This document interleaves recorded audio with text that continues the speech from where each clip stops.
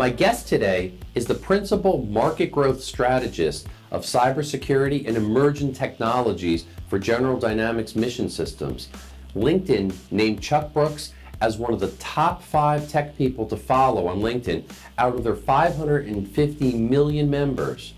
Chuck has served at the Department of Homeland Security as the first legislative director of the Science and Technology Directorate.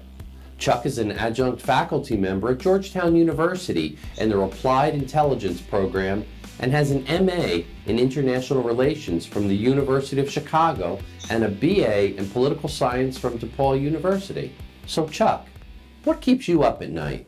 Well, when you talk about cybersecurity, a lot of things keep me up. So I had to narrow it down, and I wanted to think, and it's obviously one area where most attacks are happening, almost 50%, and where I think we're the most vulnerable. It's in the healthcare arena.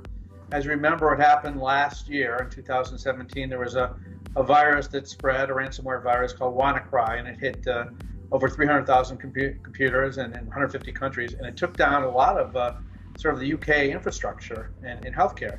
And this reason is severalfold. One is that most of the healthcare facilities, hospitals, clinics, other places, medical research are operating on a variety of systems with different manufacturers. Most of them are legacy systems, and most of them are unpatched. The fact is that only 3% of most IT hospital budgets are spent on cybersecurity, yet they're probably the most vulnerable. And the other big issue I think to worry about is that we're all patients at one point or other, and our records are susceptible to being hacked. And more ominous is if a hospital's held ransomware, they're also holding the records, the procedures, and the equipment used for surgery, for operations, for research, for treating some patients. So it's a very scary scenario, and it's happened once, and it's happened several times with ransomware on local hospitals. And most experts say 75% of healthcare facilities have already been hit with malware.